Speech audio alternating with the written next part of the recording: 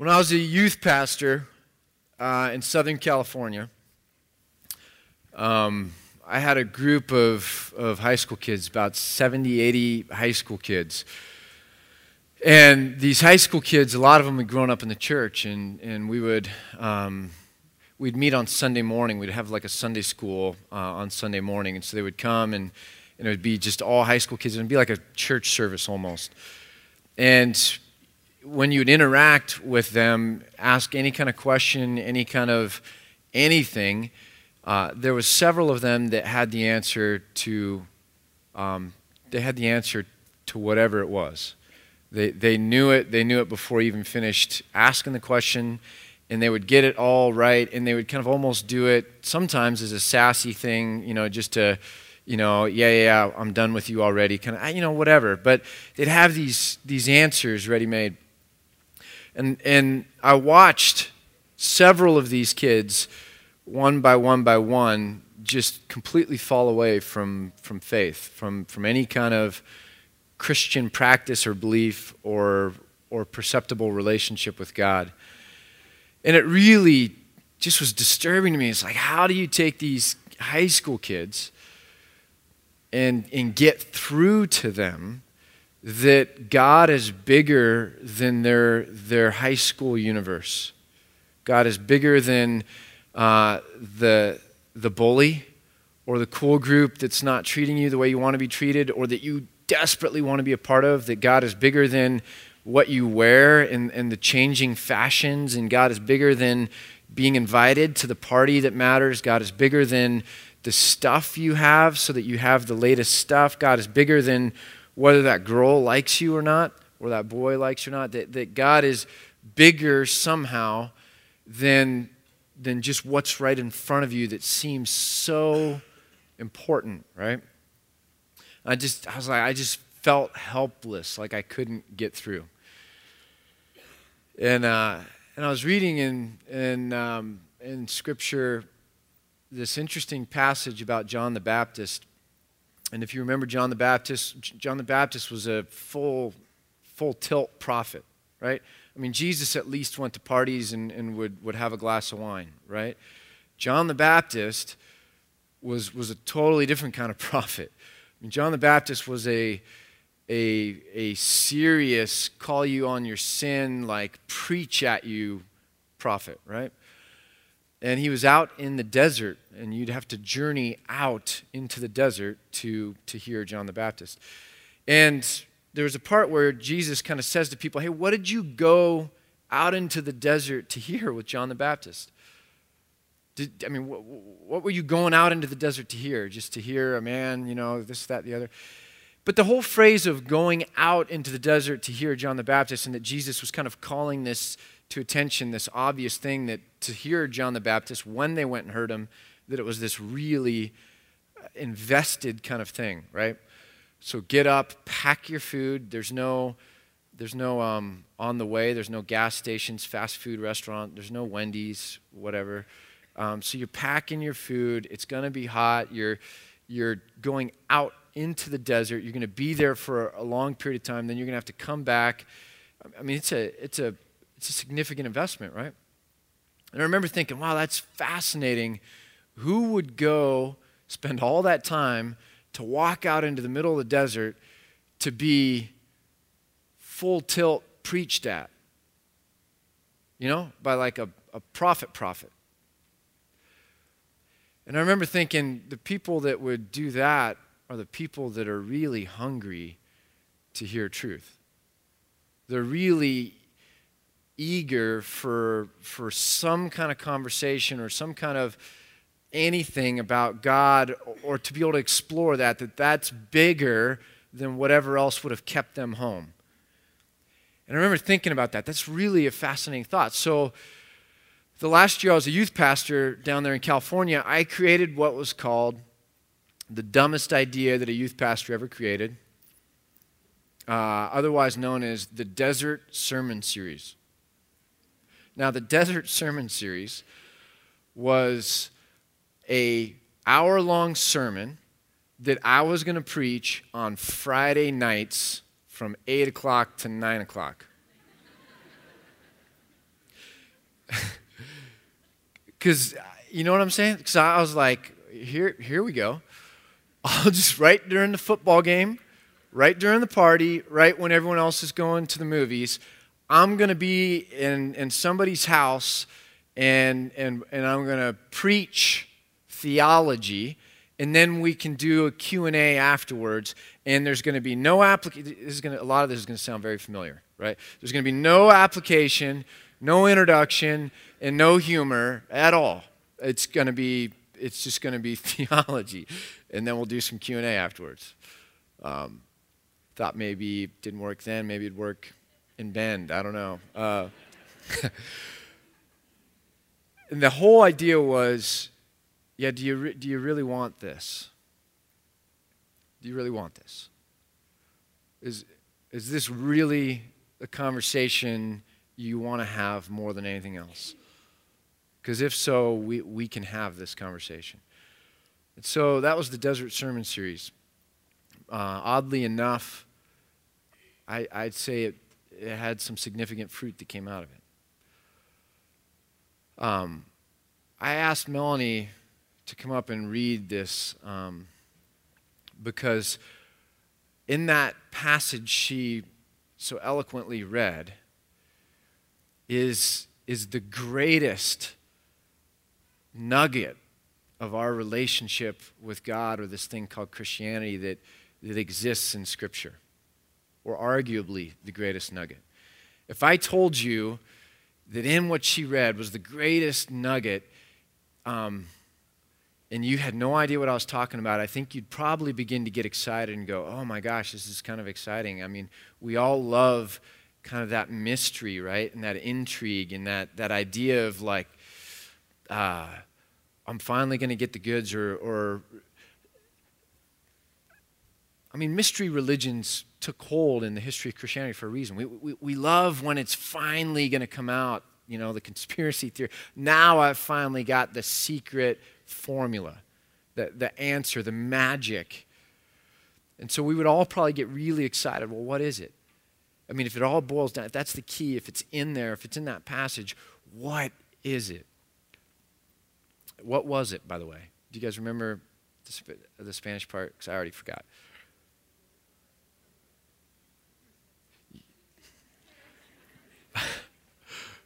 All right, I'm done. Where's the band? This is hilarious. Nobody remembers. There you go. You guys are like, what? That was the answer there, you know. And so if we said that in there is it, you guys would say, well, what was that, and what does it mean? Okay, what is it? What does it mean? The reason I had Melanie read it and I didn't read it this morning is because if I had read it, nobody would have said, what is it and what does it mean? Everyone would have said, oh, that. Oh, yeah. Uh-huh. How long is this going to take? Because I've heard that one. You see the problem with language and the problem with familiarity? Is we begin to take the posture, without even realizing it, of these high school kids that had all the answers to all the questions before I even finished the question, because it's not like they even had to think. It was, I was hitting a button and the mechanism worked and they knew the answer to spit out, and it was very mechanical and very rote and very cliche. And we can get so caught up into that ourselves that we never even stop and think about what is going on, what does it look like, what does it taste like, what is the dust in Palestine hanging in the air, shining in the sunlight, in the heat, feel like as Jesus is interacting with these people, and why is this, of all the possible answers, what he chooses to give them, and when he says it to them in Aramaic, what do they hear? And how does that contextualize for them? And what is their response and why? And what is really going on? And what's the takeaway from that for us? Like, that doesn't happen with us. We hear, oh, the great commandment. Yeah. Love the Lord your God with all your heart, mind, soul, and strength. And love your neighbor as yourself. But wait a second. Love your neighbor as yourself isn't found with love the Lord your God with all your heart and soul and strength. And how come in Mark it says, love God, Lord God with all your heart, soul, mind, and strength? Let's turn to Mark chapter 12, and we'll fly through this real quick. Mark chapter 12, beginning in verse 28. One of the teachers of the law came and heard them debating, and noticing that Jesus had given them a good answer about the law, about the faith, about things that had to do with God, he asked him, of all the commandments, which is the most important? The most important one, answered Jesus, is this: Hear, O Israel, the Lord our God, the Lord is one. Love the Lord your God with all your heart, and with all your soul, and with all your mind, and with all your strength. And the second is this: love your neighbor as yourself. And there's no commandment greater than these. There's no commandment. There's no one commandment. There's no one greater commandment than what I just told you. Those two are the pinnacle. Nothing else supersedes those. Well said, teacher, the man replied. You are right in answering that God is one and there is none other like him. To love the Lord with all your heart and with all your understanding, with all your strength. And to love your neighbor as yourself is more important than all the burnt offerings and sacrifices. And when Jesus saw that he had answered wisely, he says to this guy, so the questioned becomes the questioner, or the one who was asked the question now becomes the one in authority. And he looks at this person and says, you are not far from the kingdom of God. Jesus didn't answer as a pupil who needed to give testimony to a teacher. Jesus answered as one in authority where his word was the final word. And from then on, no one dared ask him any more questions. If you will, turn to Deuteronomy chapter 6. Deuteronomy chapter 6, in the beginning of the Bible. It's one of the 5 books referred to as the Pentateuch.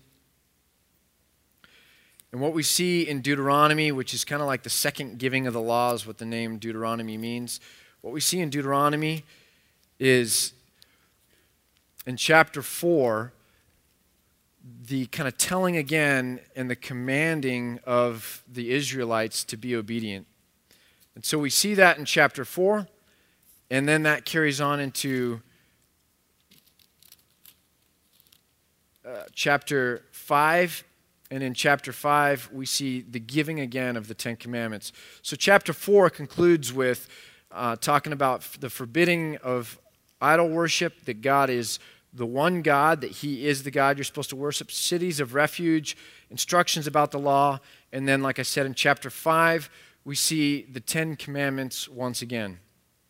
So the whole giving of the 10 Commandments, that ends kind of chapter 5, and then we come right into chapter 6, and this is what chapter 6 says of Deuteronomy. These are the commands. What are the commands? The 10 Commandments, that God is one, that idol worship is forbidden. These are the commands, decrees, and laws that the Lord your God directed me to teach you to observe in the land that you are crossing the Jordan to possess, so that you, your children, and their children after them may fear the Lord your God as long as you live, by keeping all of his decrees and commands that I give you, and so that you may enjoy long life. Hear, O Israel, and be careful to obey, so that it may go well with you, and that you may increase greatly in a land flowing with milk and honey, just as the Lord, the God of your fathers, promised you. Now here comes what is called what was called for the Hebrews. It was the basis of their education. It was the pinnacle for them in terms of Old Testament law. It's called the Shema. And it says this: Hear, O Israel, the Lord our God, the Lord is one. Now love the Lord your God with all your heart and with all your soul and with all your strength. And these commands that I give you today are to be upon your hearts, and impress them on your children. Talk about them when you sit at home and when you walk along the road, when you lie down and when you get up. Tie them as symbols on your hands and bind them on your foreheads. Write them on the door frames of your houses and on your gates. The idea is they're right here on the center of your forehead, kind of going before you. They're on your hands, so that they're always in front of you. They're on your doorposts and on your gates as you come and as you go. As you're coming in and out, that you're always affected and always confronted by the need to remember the law. It's always there. It's dominating your thinking. It's pressing in on you. Everything that's going on in your mind is going to then have this kind of invade into it and color and change and shape it. This is going to dominate you. This is going to dominate you. That it would get all the way down to the deepest recesses of your being and impress your heart. It would literally shape and bend and torque in your heart so that out of your heart you would follow, observe, and remember the Lord your God. So then it continues. And it talks about when you're asked someday why you do this, it's because you were slaves once and God brought you out of slavery, and it keeps going. But where is love your neighbor as yourself? It's not there. Where is it? If you turn to Leviticus, which is a couple books to the left, Leviticus chapter 19.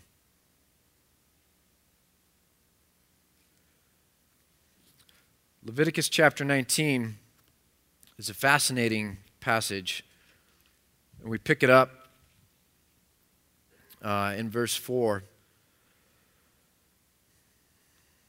Well, let's just read the whole thing. So starting at the beginning of chapter 19, the Lord said to Moses, "Speak to the entire assembly of Israel and say to them, 'Be holy because I, the Lord your God, am holy.'" Meaning come out, be different culturally, set yourself apart because I'm set apart. "Each of you must respect his mother and father, and you must observe my Sabbaths. I am the Lord your God." By the way, you've heard me say this before, but the tone in the Old Testament is more about adult people respecting their elderly mothers and fathers that have no one to care for them. I mean, there's a very strong sense in the people that are hearing this are adults that are hearing the law. And so respecting father and mother isn't a 4-year-old respecting mom. It's somebody that can understand the law and respecting, being willing to take care of and sacrifice for a parent who is blind because they didn't have glasses, who is lame, who cannot provide for themselves, who cannot work, and you respect your parents. "Do not turn to idols or make gods of cast metal for yourselves. I am the Lord your God. And when you sacrifice a fellowship offering to the Lord, sacrifice it in such a way that it will be accepted on your behalf. It shall be eaten on the day you sacrifice it or on the next day. Anything left over until the third day must be burned up. If any of it is eaten on the third day, it is impure and will be not accepted. Whoever eats it will be held responsible because he has desecrated what is holy to the Lord. That person must be cut off from his people." This is serious stuff. God is prescribing commandments to these people. "And when you reap the harvest of your land, do not reap to the very edges of your field or gather the gleanings of your harvest. Do not go over your vineyard a second time or pick up the grapes that have fallen. Leave them for the poor and the alien. I am the Lord your God." So when you go and you harvest and things fall to the ground, don't come back through and make sure you maximize the profit by getting every little bit that's there. Rather, leave that, because that's what poor people or immigrants are supposed to be able to come in and use to feed themselves. So in other words, it all belongs to me, and as your work in the field, I'm commanding you, let a portion of it remain for those who have none. And the alien is the immigrant. The stranger, the foreigner who comes in, doesn't have a family history there, doesn't own property there, doesn't have a network that can catch him or her or them, and there's going to be provision for those people that they would be able to be taken care of. "Do not lie, do not deceive one another, do not swear falsely by my name, and so profane the name of your God. I am the Lord. Do not defraud your neighbor or rob him. Do not hold back the wages of a hired man overnight." In other words, the way you treat your worker matters to me.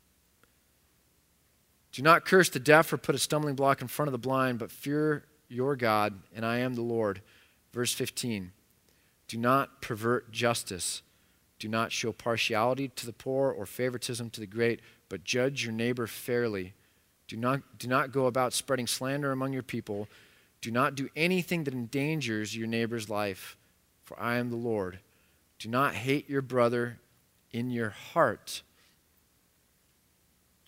Rebuke your neighbor frankly, so you will not share in his guilt.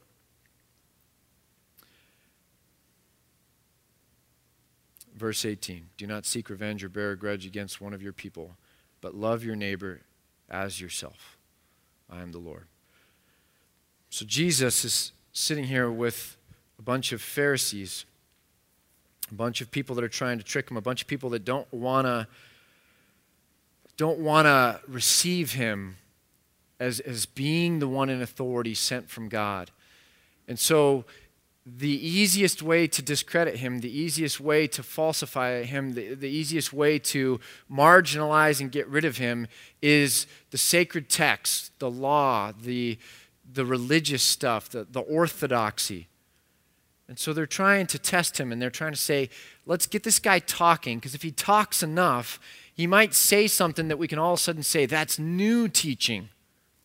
You see, that's new teaching. It's not orthodoxy. It's not true. It's not the way of our people. This guy's a false prophet, and so we can get rid of him. And so they're trying to get him talking, and so they say, which is the greatest commandment? Because if you're going to really err, why not just put it under the, kind of draw it all the way into the light and say, what's the greatest thing? And if he gets that wrong, it's really easy to kind of discredit him.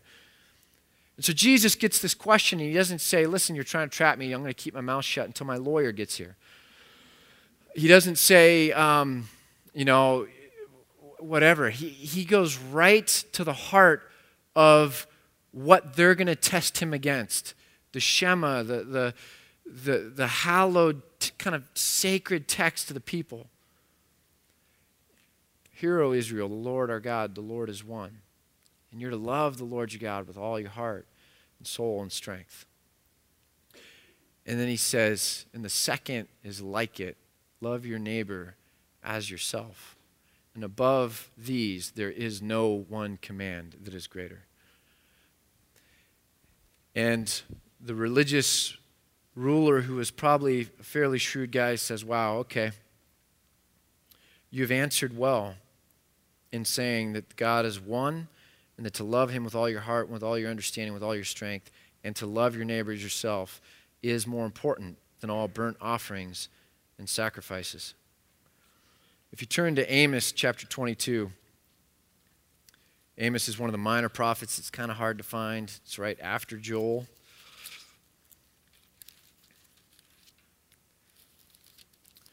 Amos, I'm sorry, it's not chapter 22. My bad. I wrote it down wrong. Now I'm going to have to sift through it. All right. It's chapter 5.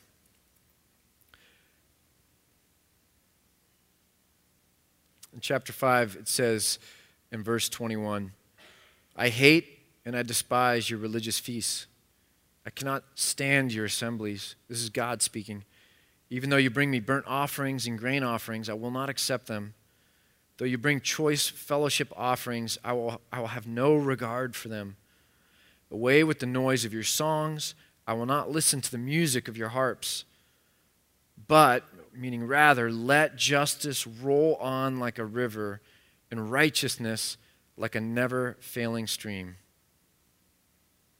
Let justice roll on like a river, righteousness like a never-failing stream.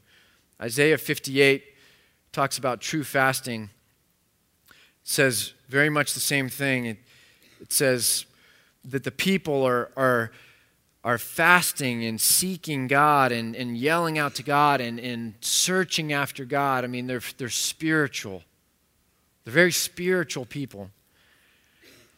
And they say, why have we fasted if you're not seeing it? Why have we humbled ourselves if you're not noticing it? God, we're really frustrated. You're hidden. You seem very far. You seem disinterested. We seem like we're left to ourselves, like we're not getting anything from you. And it goes on, and it says that God replies, yet on the day of your fasting you do as you please, meaning that for you the spiritual stuff just occupies from 5:05 to 6 o'clock p.m. That it, you know what I'm saying? That it occupies just a little bit of time when you act very spiritual, but it doesn't define you. Because on those days, you do as you please. You exploit all your workers, and your fasting ends in quarreling and strife and in striking each other, your neighbor, with wicked fists. You cannot fast as you do today and expect your voice to be heard on high. Is this the kind of fast I have chosen? Only a day for a man to humble himself? Is it only for bowing one's head like a reed and for lying on sackcloth and ashes, doing a bunch of religious action? Is that what you call a fast, a day acceptable to the Lord? Is not this the kind of fasting I have chosen? To loose the chains of injustice and untie the cords of the yoke, to set the oppressed free and break every yoke? Is it not to share your food with the hungry, the foreigner, the alien, the poor, who are going to be able to come through and glean off the fields? And to provide the poor wanderer with shelter, and when you see the naked, to clothe him, and to not turn away from your own flesh and blood, your relatives who are blind, unable to work, can't take care of themselves. And if you do these things, then your light will break forth like the dawn, and your healing will quickly appear. And then your righteousness will go before you, and the glory of the Lord will be your rear guard. Then you will call, and the Lord will answer. You will cry for help, and he will say, "Here I am." This is one of those weird passages for me. This great commandment and just the spider web that goes all throughout Scripture, pulling together almost all these major themes into kind of one holistic amalgam. It's hard for me because here's the thing. How do you really convey that accurately? How do you plumb the depths of truth and then also reach into a group, a church, a gathering of people and try and draw to the surface the dark recesses of our hearts individually and collectively, and then somehow do the magical, which is to get these hearts to break and desire this truth and to somehow then covenant into that, or to cry aloud to God that God would help renew in us the heart that would take this on as its primary, dominant, sole objective and focus in life, and that walking out of here, this would get somehow crushed together so that as we move on in life, it would dominate every aspect of everything, that it would be like it's on our hands, almost tattooed, and on the front of our mind, so that everything gets filtered through that. And when we walk out of our house and come into our house, what is defining us is this ongoing dialectic with the commands and the reality and the holiness of God with us in our everyday life, and that when we see other people, that we understand that that is inextricably connected to the other. That my love of God is in part manifested through my love of neighbor. And that would almost over time reshape everything about me to where I would wander out into the desert for a spiritual conversation.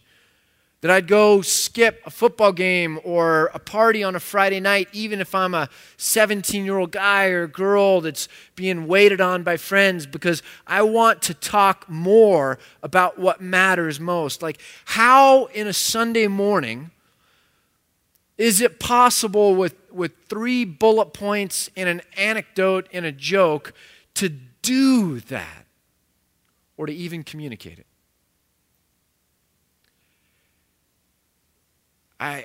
I'm just overwhelmed by this because there's something about it that makes me just want to sit back and look at it and be in awe of it. I'm a Christian because I'm in awe of God, and I'm in awe of this faith, and I'm in awe of all the little things God has given me that make me go, wow, there's something unique about this. when I was wrestling with Christianity, and is this true, and is this real, and is this not just man-made, like it was a really difficult conversation for me over a long period of time. And there were little things, little bright lights that made me sit in awe of this. Go to the end of the book of John.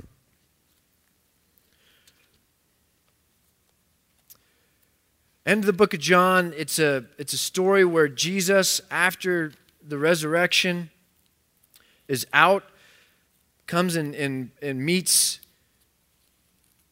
all the disciples, and they're out doing what? They're out fishing.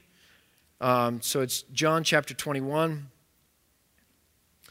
And they're way out in the boat. Jesus comes to the shore. They haven't caught anything. And this is kind of like this poetic thing that Jesus is doing, like reminding them that the fruit in their life is going to come not through their own effort or their own successes. They've just run in fear from the government authorities, and that Jesus was just crucified. Now there's a price on their heads, and they run, and they're going back to do what they always did. They were raised as little kids on the shores of Galilee. They're fishermen.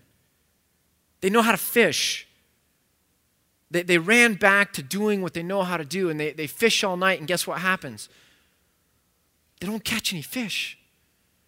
And Jesus shows up, and Jesus says, cast your nets on this side of the boat. Yeah, we've been here all night, Jesus. We're not idiots, Jesus. We've tried both sides. We've tried every part of the lake. The fish just aren't biting. And, I guess biting is not what you say when there's a net, right? There ain't no fish. They throw the nets over. The nets almost break because there's so many fish. They pull those nets into the boat. They know exactly what's going on. Jesus is doing that same little game he always does with them when he's kind of teaching them. It's me, and it's my power, and it's my calling, and it's my direction that's really going to bear the fruit. It's not your own human effort. You surrender to me. You follow me. You have faith in me. So they come to the shore, and then we pick it up here. And Jesus says in verse 10, Jesus said to them, bring some of the fish that you just caught.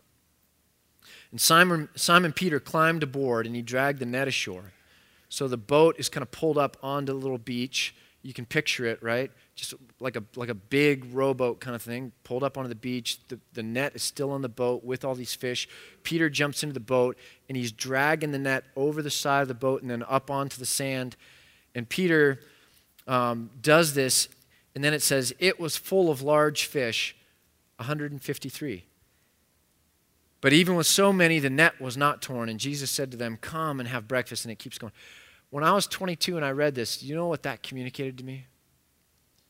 It communicated to me everything.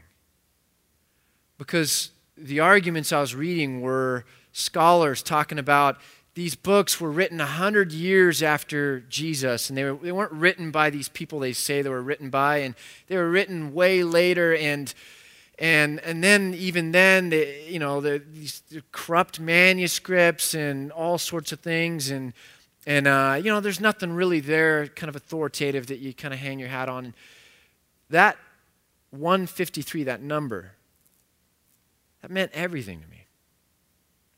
Why? Because 100 years later, you don't say 153. You say the net was full of large fish. Or you say the net was full of like almost 200 fish. Or the net was full of 155 fish. You don't say 153 fish. How do you get to where you're saying 153 fish? This is how you get to saying that. They counted the fish. The disciples of Jesus, after they cooked breakfast and they had all these fish, and they were like, wow, this is a pretty crazy amount of fish. And Peter's like, I bet it's like 300. And Thomas was like, no, it's not more than 60. And then like Andrew's in the middle actually counting them. 1, 2, 3, 153. And they're all like, wow, that's crazy. That beats the record by like 95. Because they probably knew like that growing up, on wood they'd carved, the most number of fish ever caught in this lake. At 153, bested it by however, they knew how many fish. And from campfire to campfire, from this point on, when people would get around and they would tell the stories, they would talk about Christ, and they would talk about kind of him forgiving Peter for the betrayal and the commissioning of these disciples. They would talk about this kind of thing that Jesus did to them. They didn't catch any fish. Throw it over. Yeah, we know. No, throw it over. And then pull it in. It's 153 fish. And that got passed on. And when John, as an old man, is ready to tell this story, and he's talking, and whether he's having somebody transcribe it as he talks or however it's happening, and he's telling the story, it's comma, 153, comma, and he continues the story because that 153 mattered. It mattered so much because they counted those fish. It mattered so much because when they counted it represented something to them. And to me, when I read this at age 22, it represented to me that there's something different about these Gospels. C.S. Lewis, I love one of the things he says because he's saying, listen, everyone wants to say that the Gospels are fiction. And he says, here's a test of how you know whether something's fiction or not. You read fiction your whole life, and then you read the Gospels, and you'll know whether they read like fiction or not. And he says, and they don't. He says, I've been reading fiction my whole life. Lewis was regarded as the foremost scholar of 16th century British literature. In fact, he wrote a book for this Oxford set that was still is regarded as one of the greatest kind of sets ever. And he wrote the book, A History of English Literature in the 16th Century. 100 years of English literature, and he wrote the volume that basically critiques, analyzes, talks about, discusses themes, trends, everything. And what happened in the 16th century? Anyone remember? Shakespeare happened in the 1500s. We're not talking about a light period. The Fairy Queen by, I think it was Spenser.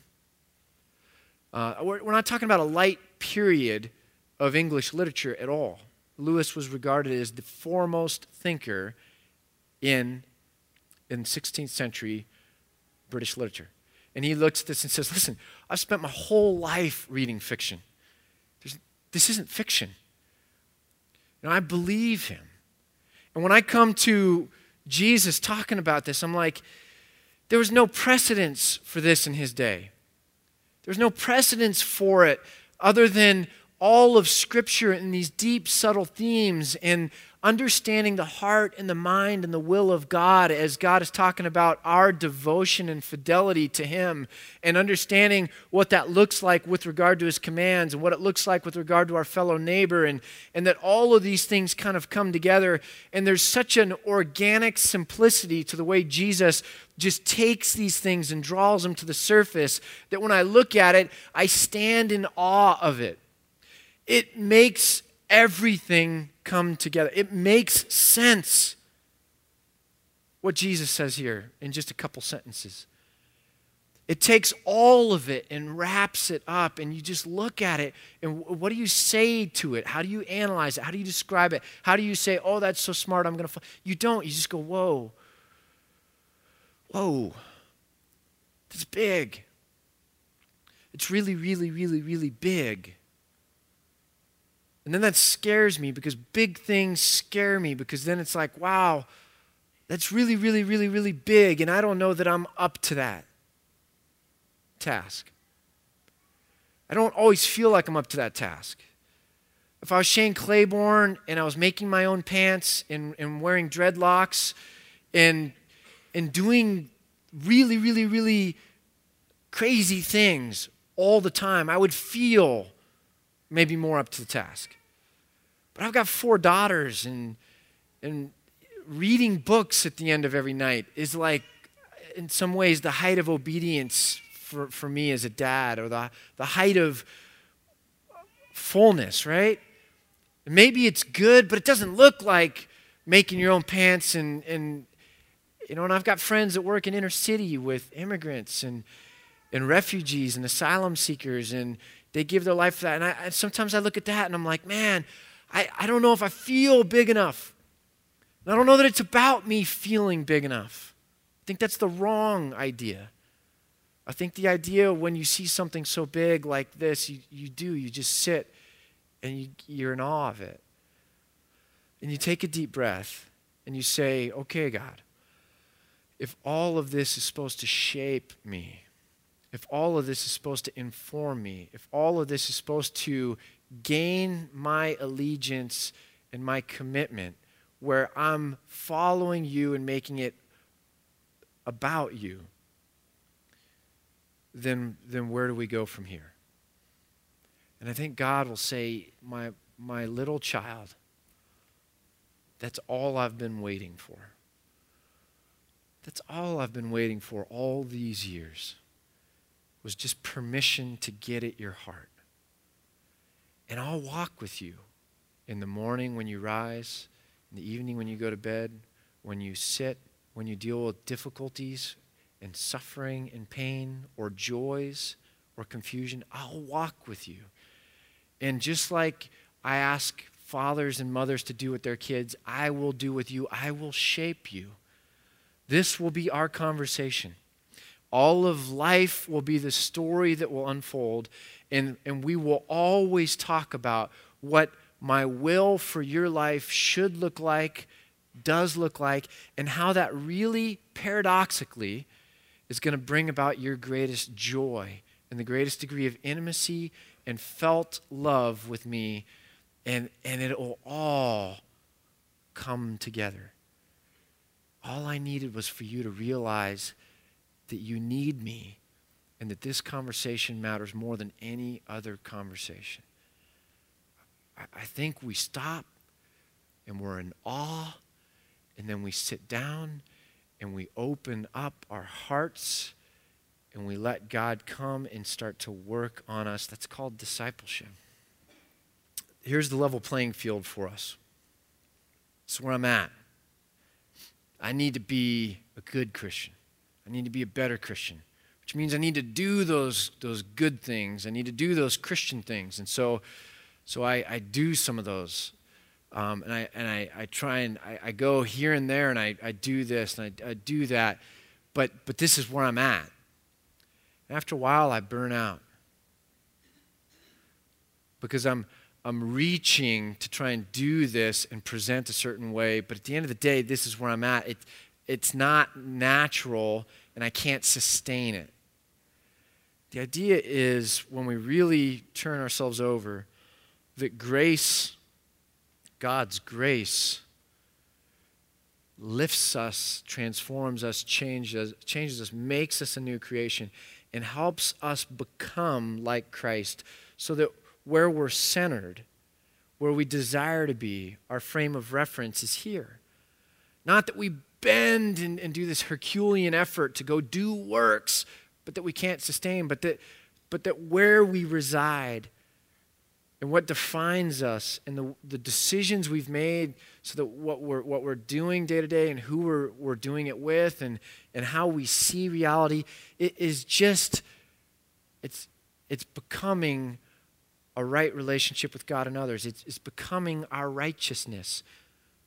And grace makes us just. And so we get it wrong sometimes by thinking it all centers around us. And then we got to go add some spirituality to our life or do some things so that on our scorecard we can check a couple boxes. But it's really starting from this point of us being at the center and bending out, and we just can't bend out enough or sustain that enough. And when we get tired, when we get depressed, or when we get worn down, or when we face opposition, it's just like, man, we just can't keep doing this. And I loved what Rick Gerhart had to say last week, if you remember this. And he made a very specific, fine distinction. I'll rehearse it for you one more time because it's easy to hear this one wrong. And that's why we miss it for so long. But here's the distinction. Creation matters because it's God's creation. Creation matters because the Creator matters. Creation matters because The Creator values it, and if the Creator values it, we should value it too. So here's where we can go wrong with that. Are you saying God cares just as much about creation as he does me? Here's the distinction. We're a part of creation. Do you get that? The minute we say, are you telling me that God values creation as much as he values me? It shows that subtly we keep forgetting that we're a part of creation, and we always treat ourselves as the center point of everything we're evaluating. I'm at the center. That's what Rick meant by anthropomorphic, meaning man-centered. I start here, and I'm evaluating what you're talking about. There's God. There's creation. Are you telling me God thinks I'm on the level with birds and fishes? No. If it came between your life and a bird, I think God would spare your life. Okay? If my wife came to me and said, Ken, do you value me or do you value your friend? Well, I'm going to choose my wife, right? Doesn't mean I don't value my friend. So we get into this weird thing with this missing the distinction. It's like God, creation, me. Are you saying God thinks creation's just as important as I am? I'm saying no. If you start where God's at and you look out, you see sixth day of creation, fourth, fifth day of creation, but it's creation. It's all it's creation. Now, if we're highly regarded as sons and daughters as part of his creation, that does give us an unbelievable primacy and responsibility. But what we're trying to argue here is all of creation matters. And the birds matter, and the fish in the sea matter, and the beauty matters, and creation matters. We're not outside of creation, we're a part of it. And yes, we might have a higher role in it, but we're a part of creation. That's a distinction. Does that make sense? Do you understand that distinction? When we think that we're at the center, we add all this stuff to our faith. I'm going to go do these works. I'm going to go be a good person. I'm going to start making my own pants like Shane Claiborne. I'm going to do all these things. And what we're doing is we're trying to add to us. But it's our effort adding to us. It's not changing us. And it's what the religious leaders in Jesus' day did. They made their own clothes. They made these long flowing gowns, these things that hung from their hats. They began to look very religious. They began to do certain things on the Sabbath. And it was like this salad bar. I'll have a little bit of that. I'll have a little bit of this. I'll put some of this on my plate. And it's beginning to build a really cool looking kind of platform, resume. But it misses the reality, which is our heart is what God's after, not our resume. Our heart is what God's after, our resume. God doesn't want to work on our stuff, and he doesn't want to work on our actions. He wants to work on the core of who we are, that it would be shaped and changed, and that it would be absolutely devoted and loyal to him. By the way, the word love, I was on the phone with Gary Beshears talking about this sermon. Gary Beshears, professor at Western Seminary, been there for 30 years, theology professor, and we're talking about the word heart, and we're talking about the word love. And it's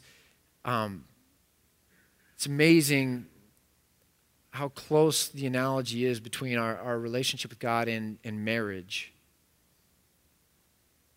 Because our love for God really is a commitment to not worship other gods, but to hold him highest. It's a covenant. It's about being loyal. It's about devotion. It's about fidelity. It's about trusting that even if this isn't giving you the feelings or the emotions you want, that it's where you're gonna choose. You're gonna hold on to this. You're gonna persevere with this. And our word love, and the word heart too. I mean, both those words together, they mean to us so much our felt emotions. And our felt emotions change, and our felt emotions go up and down, and they go left and right. And so what we mean in an American sense by love and heart is absolutely the opposite of love and heart in what's meant in the Great Commandment. And God is after our heart not just us going and doing certain things. He's after the core identity of where we're at, our allegiance, not just us looking and feeling spiritual. God wants at our heart. So there are things that we see in Christianity where people get saved, where they profess that they want Jesus as a Savior. We also see this thing where we renew kind of a commitment. You know what? Rededicate is what we call.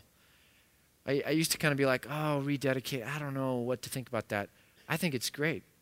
Now, I've thought about it more and more. I think it's great that we would come to a point where we go, whoa, it's so easy for my love to grow cold. It's so easy for me to begin to forget. I need to rededicate. Not my own effort, but my willingness to make this the priority in my life. In our marriages, we need to learn that we rededicate our devotion and our commitment. We remember our marriage vows. The whole idea of communion, if we were doing communion right now, is Jesus says, you do this in remembrance of me. And if you remember the first communion, it's like you do this bread and all that, remembering that you were once slaves and I brought you out of that. And so the whole thing that drives our concern for immigrants is going, you know what? I once was a stranger. I once was a foreigner. And God delivered me and allowed me to have a land and a home. And so now when I see a stranger or a foreigner, I've got empathy because I once was a stranger and a foreigner. God says, remember, you were slaves once too. It's this empathy, it's this remembering. And I talked to a Jewish guy one time, and he says, when we do the Passover, there's this idea that to forget to do the Passover is sin, because forgetting is sin. And I loved that phrase.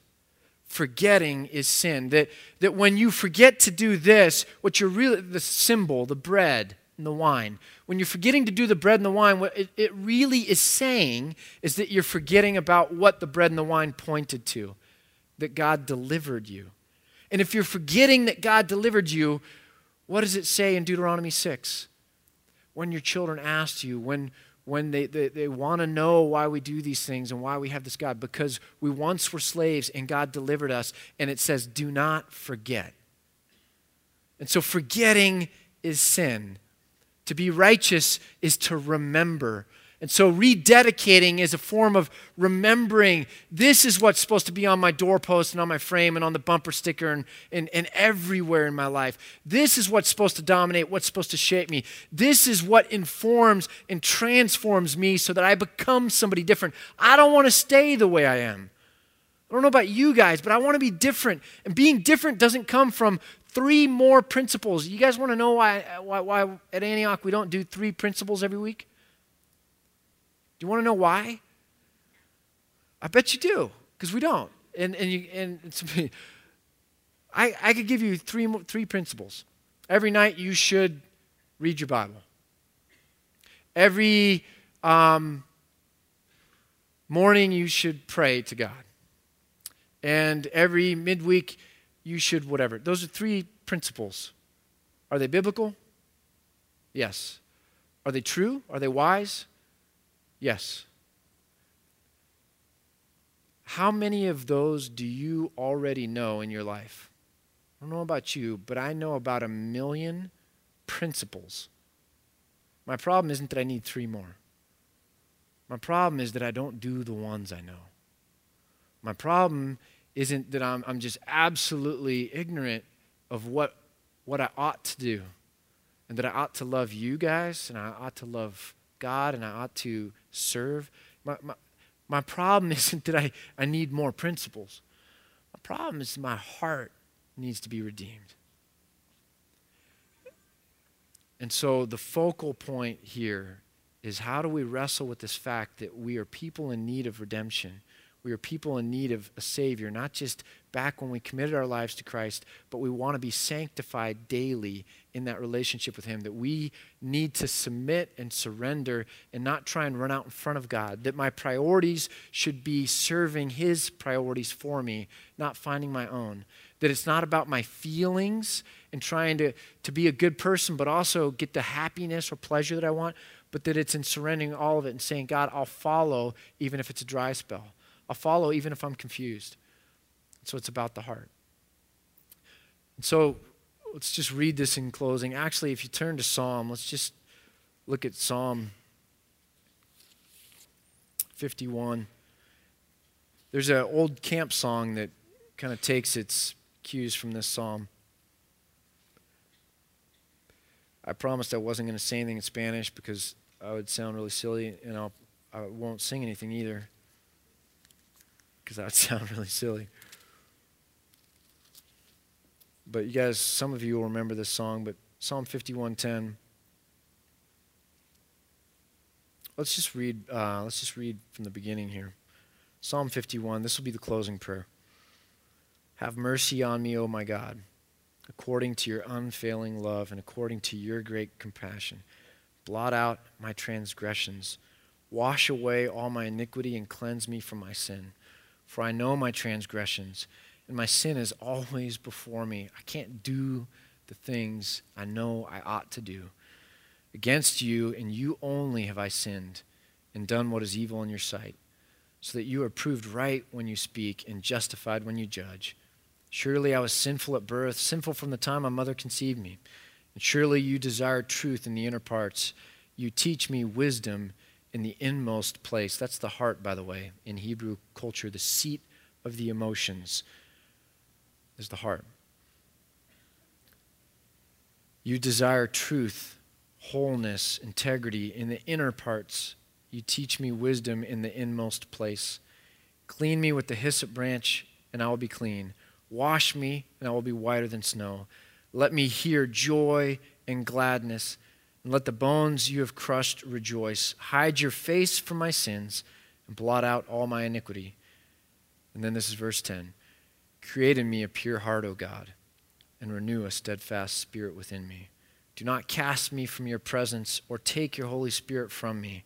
Restore to me the joy of your salvation and grant me a willing spirit to sustain me.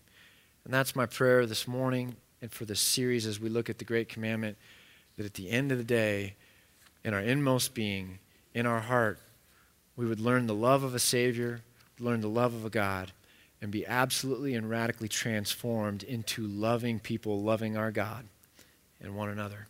Amen.